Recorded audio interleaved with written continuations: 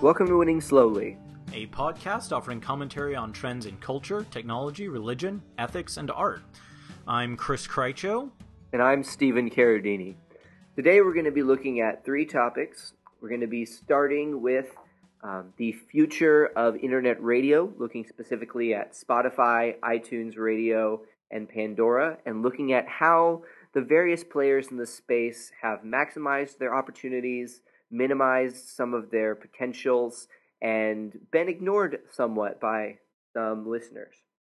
We're then going to go into a discussion of Christian pastors as authors and look at how they're seen by their audience as readers, how they're seen by their audience as church members, and where some of the tensions lie in that particular endeavor. Are you a pastor? Are you an author? Are you both?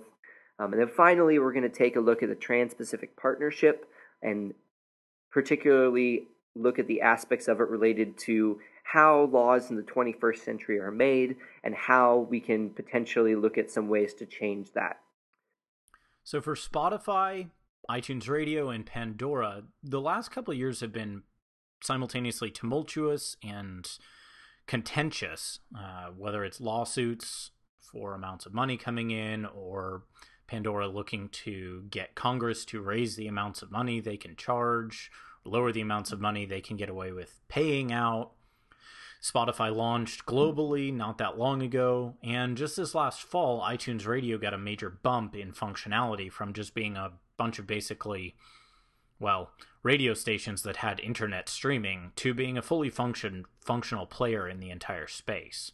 And there's also other things like Beats Radio and RDO and MOG and a lot of different players in the space.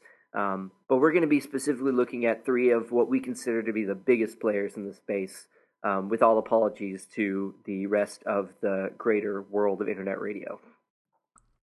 This whole topic came up because when iTunes Radio first came out, I thought, I'll try it. And to my surprise, it worked really, really well. Now, I listen mostly to a mix of classical music and film scores, and I gave up on Pandora half a decade ago because I could never, ever get Pandora to come up with a halfway decent selection in either of those categories. I turned on iTunes Radio expecting to see about the same, and, suddenly I had not only multiple new things I liked well enough that I wanted to buy them. Yeah, that is one of the main issues that makes iTunes Radio really interesting, is that it does have that play versus purchase function all in the same engine. Also, I'd like to point out that I was the one who told you to listen to iTunes Radio. It was a good call. Yeah, so iTunes Radio was really fascinating to me because I didn't really know why it would exist.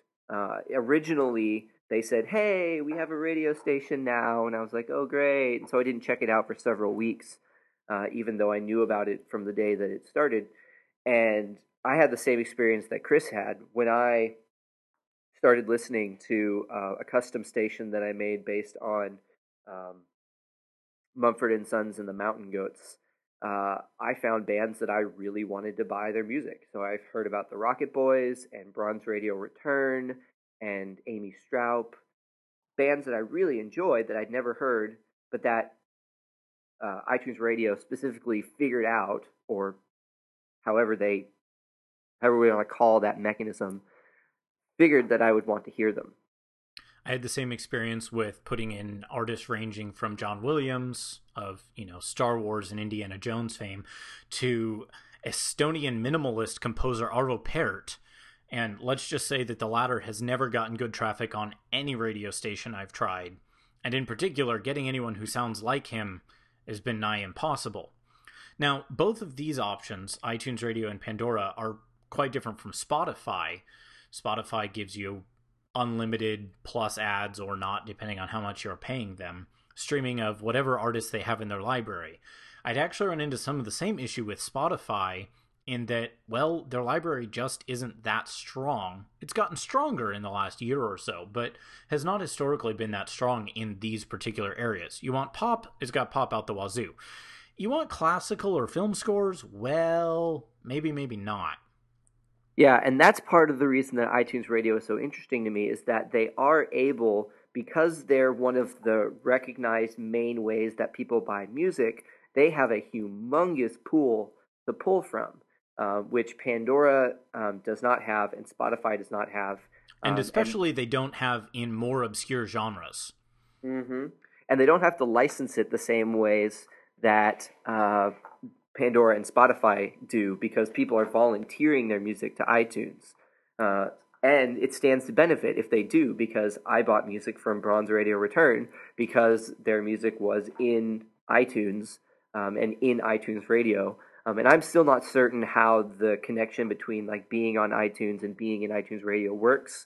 But regardless of whatever that is, the fact that Rocket Boys put their music on iTunes and then it appeared in iTunes Radio, and then I purchased it from one click was pretty great. One of the big downsides Pandora has had in trying to get licenses over the years is that they don't have that saleability. And frankly, any streaming service pays out such low rates to artists and even to the studios that manage the artists that it just doesn't look like a very good deal for the most part. You have to get played thousands of times to make any reasonable amount of money. iTunes Radio for the first time looks like, hey, this is easy to make a sale from a radio play. Now, Pandora's tried that. They've had buy this song links, but there's a very big difference between buy this song on some other service over there. Oh yeah, I'm not logged in on that account. Blast. I don't even remember my password for that. Or, oh, I don't really want to go do Amazon. I just want to listen to this. To click. Oh, I just bought it. Being embedded in the same ecosystem is really important. And so I think that's one of the things that it has going for it. And Spotify, which kind of shouldn't be categorized as internet radio because it has a radio function, but it's primarily an on-demand streaming service. Right. But there is a radio function, and which is terrible, even worse than Pandora in the spaces I care about.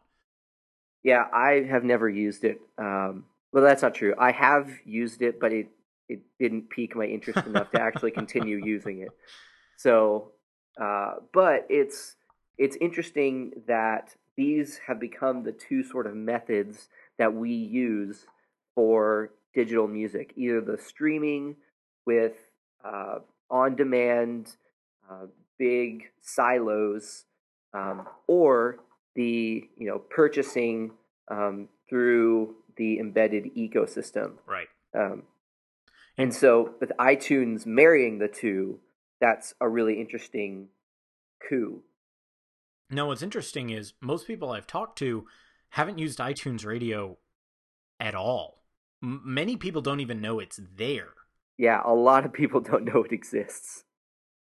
I posted on my Facebook about it when I started finding interesting bands, and some people who were in the know showed skepticism, and then some people said they'd never heard of it. So it's definitely under radar. And we had speculated that perhaps they were going to do a big push for Christmas and tie it to some new technology or a new iPod or something like that. But that didn't happen. There was nothing, in fact.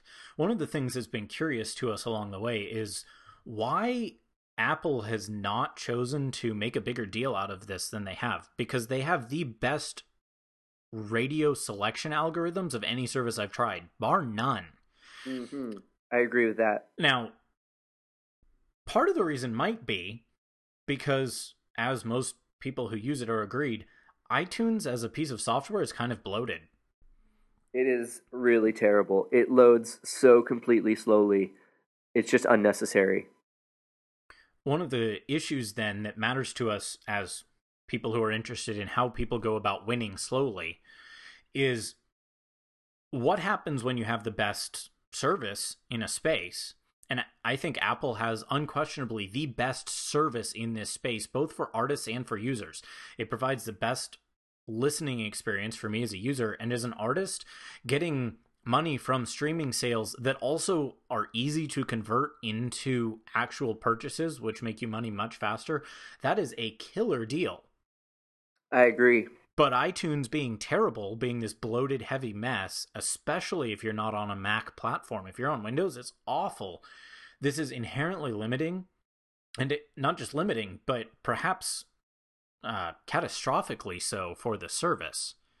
Yeah, I would be really interested to see if they could spin off iTunes from itself, essentially, and make iTunes just a music thing, and then have their TV and games and ebooks portal be on its own. And I know that originally they were trying to prop up the video stuff with the music stuff, but now that we're a long ways past that now. Yeah, people are gonna use the video thing on its own. Really, I mean, I don't do the video stuff at all, but I know some people who just use it or just do video and they don't really care about music. Right. So, I think that there's something to be thought about there is, can we start to de-integrate some of these services now that we aren't in this is the internet, it is all of the things at once. Right. And the flip side of that, interestingly, is for someone like Spotify or Pandora, though they have very different business models from each other, can they get some of the benefits of integration that iTunes has? Spotify's goal doesn't seem to be that at all. They just want to make their money from streaming. The question is whether they'll ever be actually profitable at doing that. And then for Pandora, not only do they have profit issues, but in theory, their goal is to convert things into sales, and it historically hasn't worked for them. Trying to thread that needle seems to be a bit of a trick for everyone. Yeah, there's definitely no pure player in the music space that's getting it completely right yet.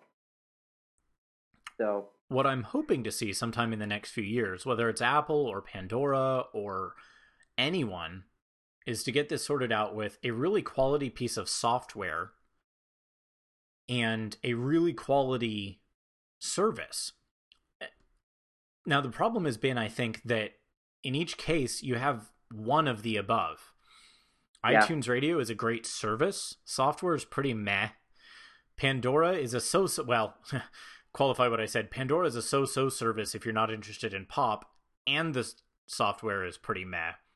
Spotify is very good at what it does. It's very good software. You can't knock it on that. Right. But the service, well, it's good at what it does in the sense that it gives you the streaming, but it's terrible for artists. Right. So lots of different arms and streams into the problem. Right. But, well, let's move on to the next topic where we're talking about pastors as authors. And so this is relevant to you because you're in seminary right now. And I write all the time. And you write all the time. And you're surrounded by people who are pastors and academicians and who are really involved in this, endeavor. Absolutely. And in fact, my own pastor is an author. He just published his first book, and he is working on a commentary. So he fits in this category. Now, this whole thing came up because a few months ago there was an enormous brouhaha over one well-known evangelical figure who was caught in what more accurate but less generous sources called plagiarism, and what more generous but less accurate sources called an accidental failure to cite, which in my academic circles is called plagiarism. Yeah.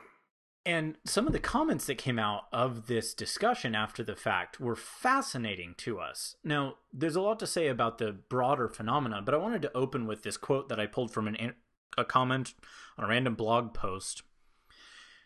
And we'll quote this and post a link to the original comment in the show notes. It's not a particularly exceptional comment.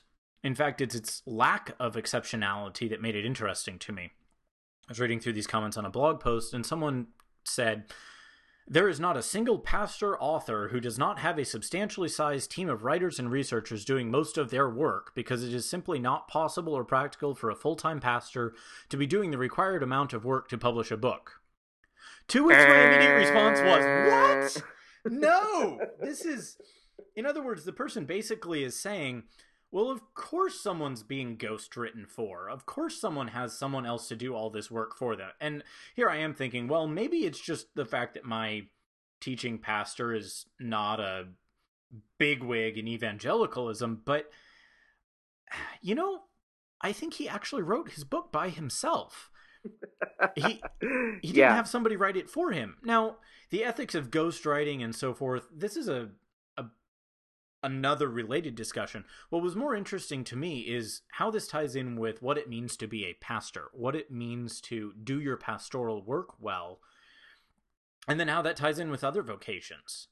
Right. So one of the things that I was interested about in this is that that comment shows kind of a particular view of what a pastor does and how it is done. Right.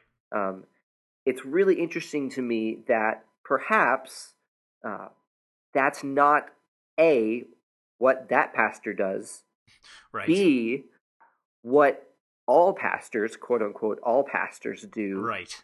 Or C, what any pastor should be doing. So there's a whole world realm of things going on in that particular comment. And so, you know, Mark Driscoll is an unusual case in that, you know, he's famous. Right. So he's just famous. He's Mark the Cussing Pastor. Yes. But there's also something interesting in that the average person of a megachurch or a large church doesn't really know what the pastors do all day because it's not a interactive sort of thing. So when I was at a very small church, I pretty much knew what the pastor did all week because he referenced the things that he did, which were meeting with people, and then I would talk to other people, and they would say that they met with the pastor. And so I could get a pretty good picture of what happened in this pastor's life by just, you know, being a part of the life of the community. Right. All of a sudden, I don't think that's the case. A couple thousand people in your church, or you have 6 campuses to which you're being streamed on video, most of those people have never even seen you in person or even shaken your hand, much less actually have any idea of what your job and responsibility is.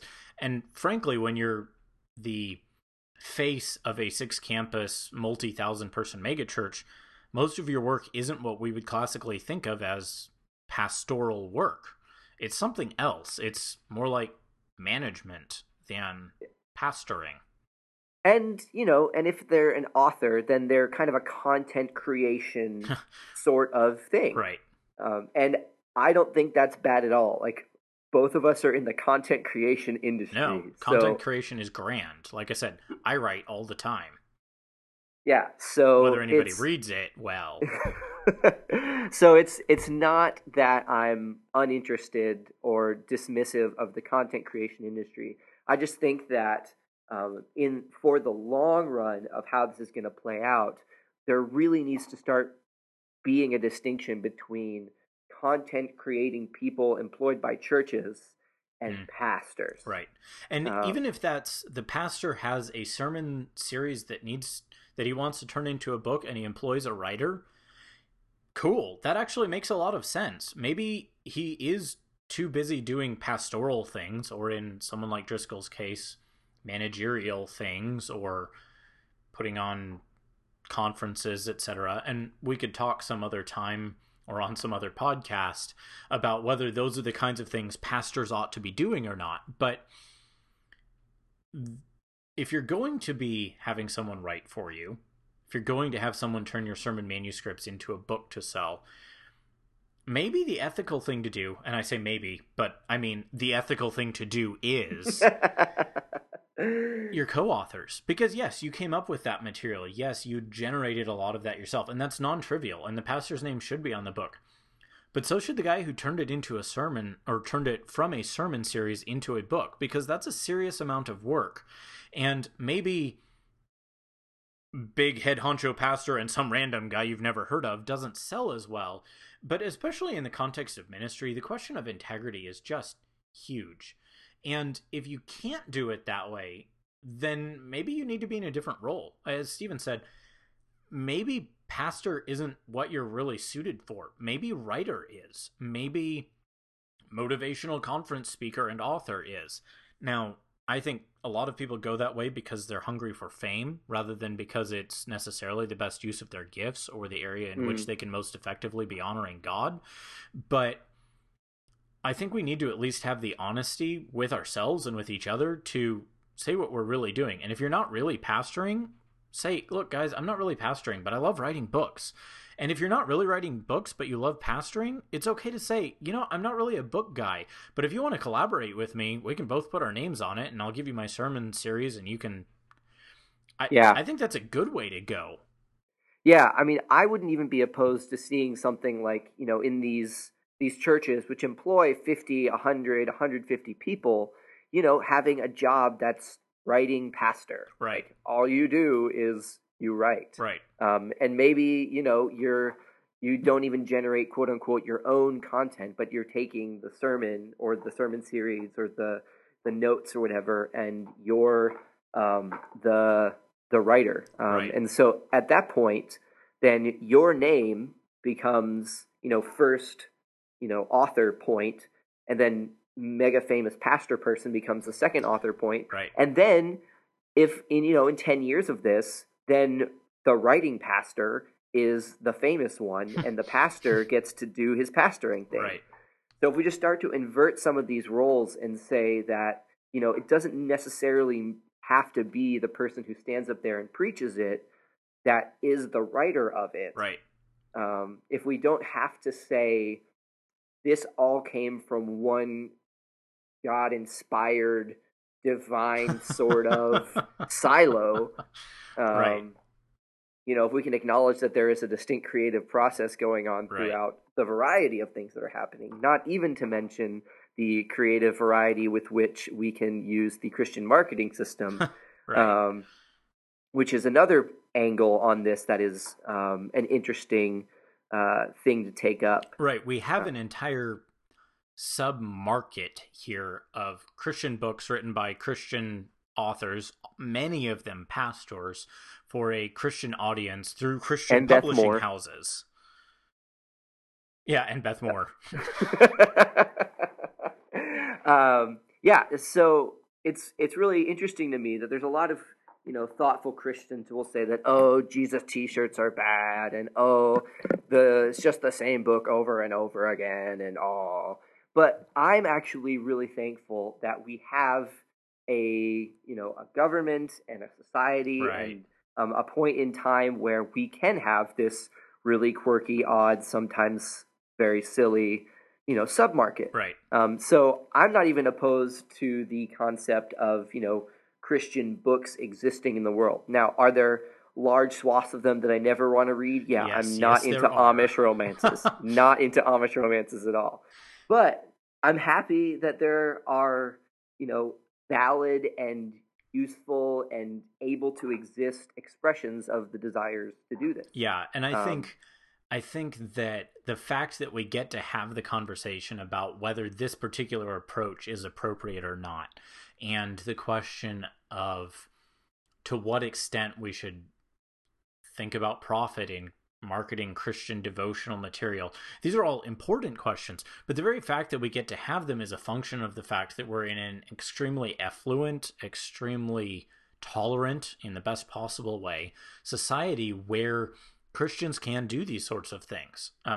If we lived in Iran, we would not be doing these kinds of things. We wouldn't be having this argument. It's an argument that can only exist in the context of extraordinary privilege.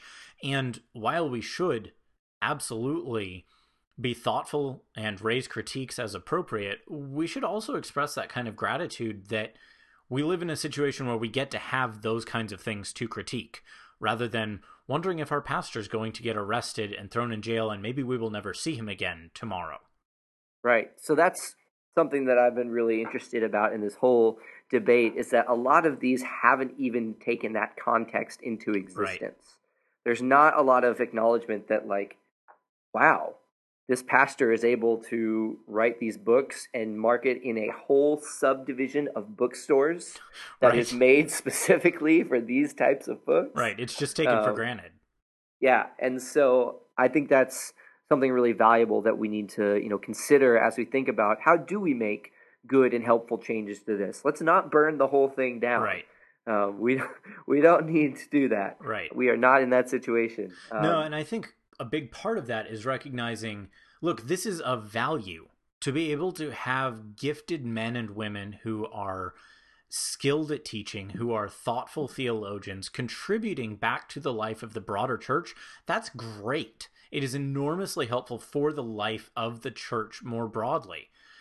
It is not to say that every single book published fits in that category, and I think it would be enormously more helpful if publishers were considering not only their bottom line and what they could sell, but their commitment to Christian orthodoxy and to actually building people up with what they're publishing rather than just whatever is going to make them the most money fastest. And some publishers, to be fair, are that thoughtful and considerate, and some of them act like we would expect non-Christian organizations to act, and I don't mean that in a pejorative sense of non-Christians, but just in the basic sense that they don't have an inherent commitment to a particularly or peculiarly Christian market approach because, well, frankly, they are owned by non-Christian companies who don't share that philosophy.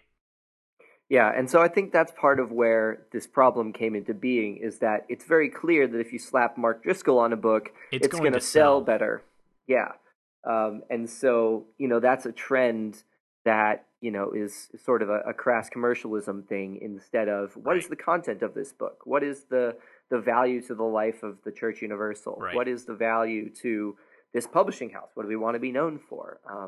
So I think that, that's not a small thing to consider when you're, publishing Christian material, is not just looking at the name brand, not just looking at the, big pastor, author person, but, really acknowledging if this is co-authored by the pastor, it's probably still as good.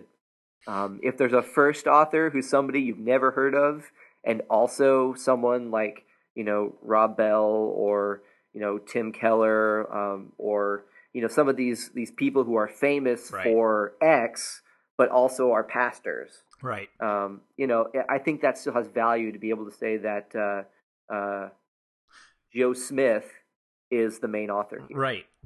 And I think the only way, frankly, that this is going to change is by the people who are doing the writing and the people who are doing the contributing, but maybe not the actual writing, having the integrity themselves to stand up and say, no, we're going to do this right. We're not going to do this the way that's the fastest road to notoriety, to fame, to profit, to success, but we're going to do it the right way, even if that's slower and harder, even if that's less lucrative.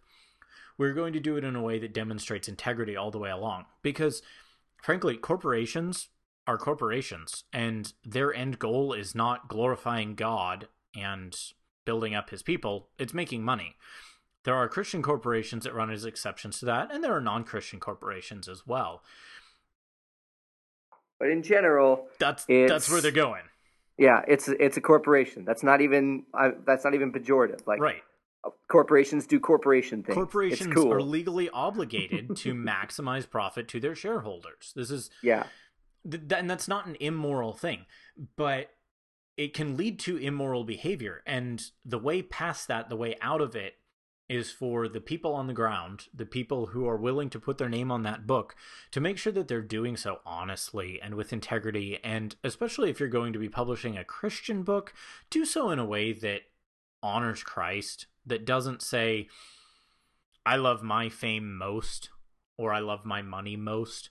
And I'm not by any means suggesting that I have any insight into what was going through Mark Driscoll's head. I'm not attributing those motives to him in the example from which we used this as a launching point, but that we need to be very, very careful that we do not make ourselves the goal and our own advancement the goal as Christians who are engaging in publishing. That even for you and me here on a podcast, that self-promotion isn't the primary point of this, or even really any point of it. That helping others think through these things and become better at winning slowly, at getting to good ends in good ways, is worth the cost you pay to do that. Yeah. So speaking of good ends and good ways and legal things and corporations and ethics. Let's talk about the Trans-Pacific Partnership. Dun, dun, dun. All right, so it's called the TPP if you're abbreviating it because you're on a first name basis with it. Hey, TTPP, what's up? Yeah, what up? Yeah, it's a trade agreement. It is not unlike NAFTA, and that's all we know about it. That's pretty much all we know because the document is secret. And I know that sounds ridiculous. Because it is ridiculous. It's a terrible idea. It's secret. I went and actually read the Senate bill, of which is being trying to be passed through the government right now. And it doesn't even actually have the agreement in it. Yeah, it doesn't. It just has, it's like a summary of ends. Like it says, these are the things that this will generally do for you. My basic response to that, were most of us familiar with the internet meme that shows Captain Picard with his face buried in his hand? That's me right now, face in palm. Yeah, no. I'm also familiar with a Jackie Chan one, but yes, I've seen that one too. Face in palm, but yeah, face in palm. Oh, yeah. So it's very strange that in the internet era, which has been marked by openness and increasing openness, that governments around the world, this is just not just the American government. Right. This is a trans-Pacific, literally Asian countries and United States. There's a lot of secrecy going on. So it's like governments have yet to fully incorporate this idea that the internet means that you will get found out at some point. At some point, the contents of this are going to leak. Period. And That's how it works. Some of it already has with WikiLeaks, which is why people started, freaking out. The first people to freak out were, well, some of the earliest people to freak out. I can't say they were the first. Were internet privacy and internet copyright issues and net neutrality people. Even though net neutrality has another battle to be fighting elsewhere, but yes. But so. This is an issue where it's something that's going to potentially directly affect the entire American population in terms of, working jobs, working conditions, whether you're a white-collar worker that has different internet abilities or capabilities based on whatever is in this, whatever is in this bill. So it's vastly important, and it's not being discussed in an open forum. And there's plenty of organizations that are really working to get this into an open forum. Electronic Frontiers Forum and Open Media and a host of others just from the internet side of things. And there are many other organizations that have problems with this environmentally and other things. Because it is pretty much an omnibus sort of thing. There's a bunch crammed into this. It has medical stuff. It has trademark stuff. It has a lot. So we've got a bill here that covers everything from general trade agreements to internet regulations to copyright and trademark law to medical. What is this? This is crazy. In short, it's a gigantic thing that is largely being attempted to get put through. Anti-democratically, right? Which I do not use that lightly. I am not a demagogue of either side of the party alignment, but just prima facie, this large thing is not even going to be discussed by the people who are representing me as an American citizen, right?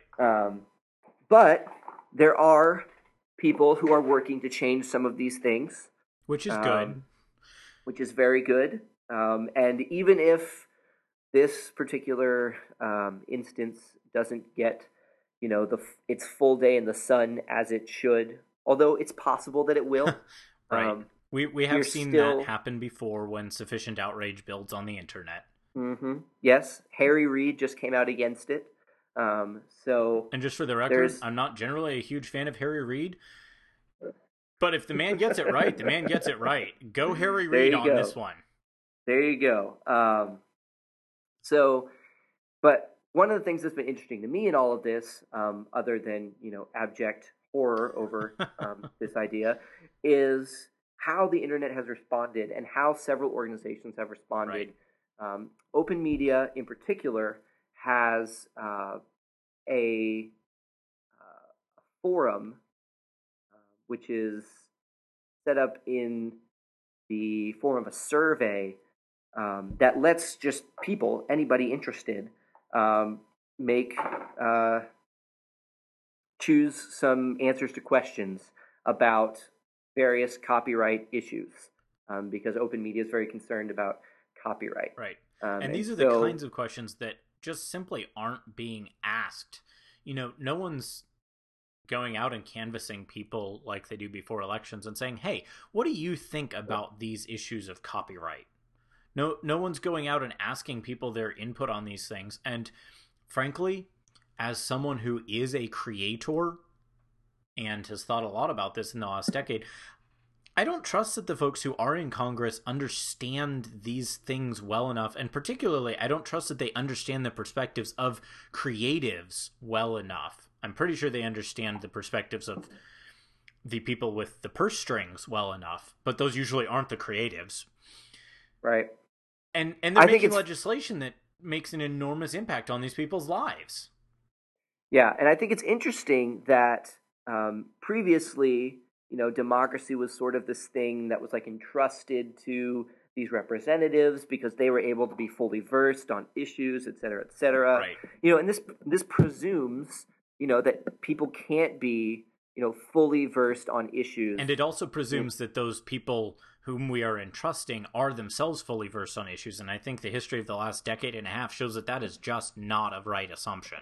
Right. So both of those assumptions are wrong in that people can be very well versed on things.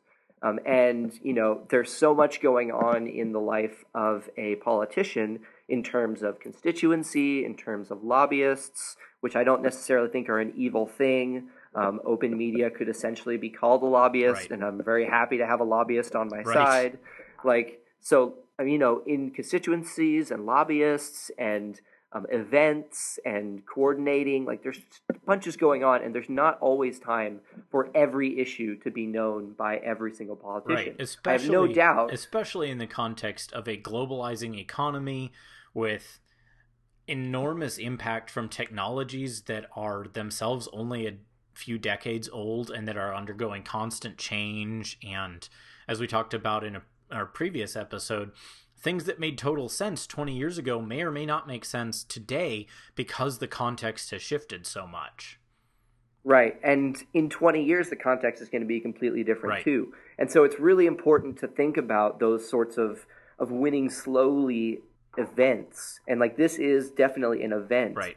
That, NAFTA has had dramatic impact over the past 20 years or 15 years. And this is something that could have a similar effect. Right. And so it's important to ask people, normal people, quote unquote, normal people, yeah. how would you rank the priorities below if you were developing copyright laws, protecting free expression, compensation for creators and artists, clear and simple rules made democratically, right. privacy safeguards, protection for media conglomerates. Which one of these is the most important to you?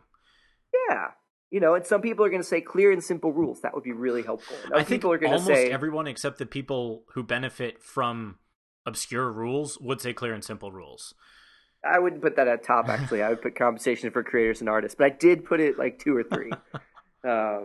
But so these are the sorts of things that need to be asked. Right. So it says, if I download copyrighted songs without permission, the penalty should be a tribunal should issue me a fine, no penalty, a warning, payment of fine equivalent to the cost of purchasing the song. A court should be able to issue a fine that and order that I be disconnected from the internet. Crazy. But France actually did that. Yeah, it does. How many years should copyright last? It's everything from 0 to 100 years, 0 years period to 100 years after death. Which body should be responsible for enforcing copyright rules? Right. Hugely important. Right. And there are tons of these questions that no one is asking anyone and this is one tiny aspect of this law that's not public, that's not open for public debate, that's not open even really for public criticism, because short of WikiLeaks, No one has any We have no access to idea. it. We have We have no no idea what's idea. going on in it. And even if we did have access to the full text, anyone who's actually sat down to try to read a law, good luck trying to understand, you as an ordinary individual trying to get a handle on how all these complex pieces relate to each other and what the impacts of all of them together are going to be. Passing omnibus legislation like this is the first terrible idea. Doing it in secret doubles or quadruples the amount of terribleness of the idea. Right. And there are examples of how people have started to do crowdsourcing on these sorts of things. Open Media even says in this particular survey, Finland is set to vote on a new crowdsourced copyright law created by over 1,100 people in collaboration with volunteer copyright lawyers. Good job, Finland. That's great. Go Finland. Finland is good at these sorts of things. So, there are other models for making this sort of legislation that's going to affect, wide swaths of people. Right. And I mean, to some degree you could say, yes, Silicon Valley is already included in these sorts of things through lobbying, but the priorities of a person working at Google can be different than the priorities of Google itself. Right. And the priorities of, me as a freelancer totally different. Are different. And even so far as the priorities of me as a freelancer versus the priorities of me as an academician, as me as a podcaster, as me as a musician, so there's all these different roles that are critically important. Right. And we're not suggesting for a second that the best way to solve all these things is just ask everybody their opinion and come up with the best mishmash of the answer, because that would not work either. That would be terrible. Right. But the idea that we can actually get people's input on laws that are going to affect them and then involve people who are experts. Finland's idea of using lawyers plus crowdsourcing is a great example of this. We'll see how well it works out in practice, but the idea is a great idea. Let's involve the people who will be affected by these laws rather than just handing them down from on high. And let us also take advantage of and make the best use of the resources that we do have available in a technical and skilled sense. Let's mash those together, and all of a sudden the results, I expect, will be much better. Now, they're not going to be perfect. We are people, and we're broken. We're going to have a mess. Politics is always going to be broken in some ways or another. But, right. And there's always going to be, even if every person gets a say, someone's going to have the opposite of their opinion get put into law. That's just going to happen.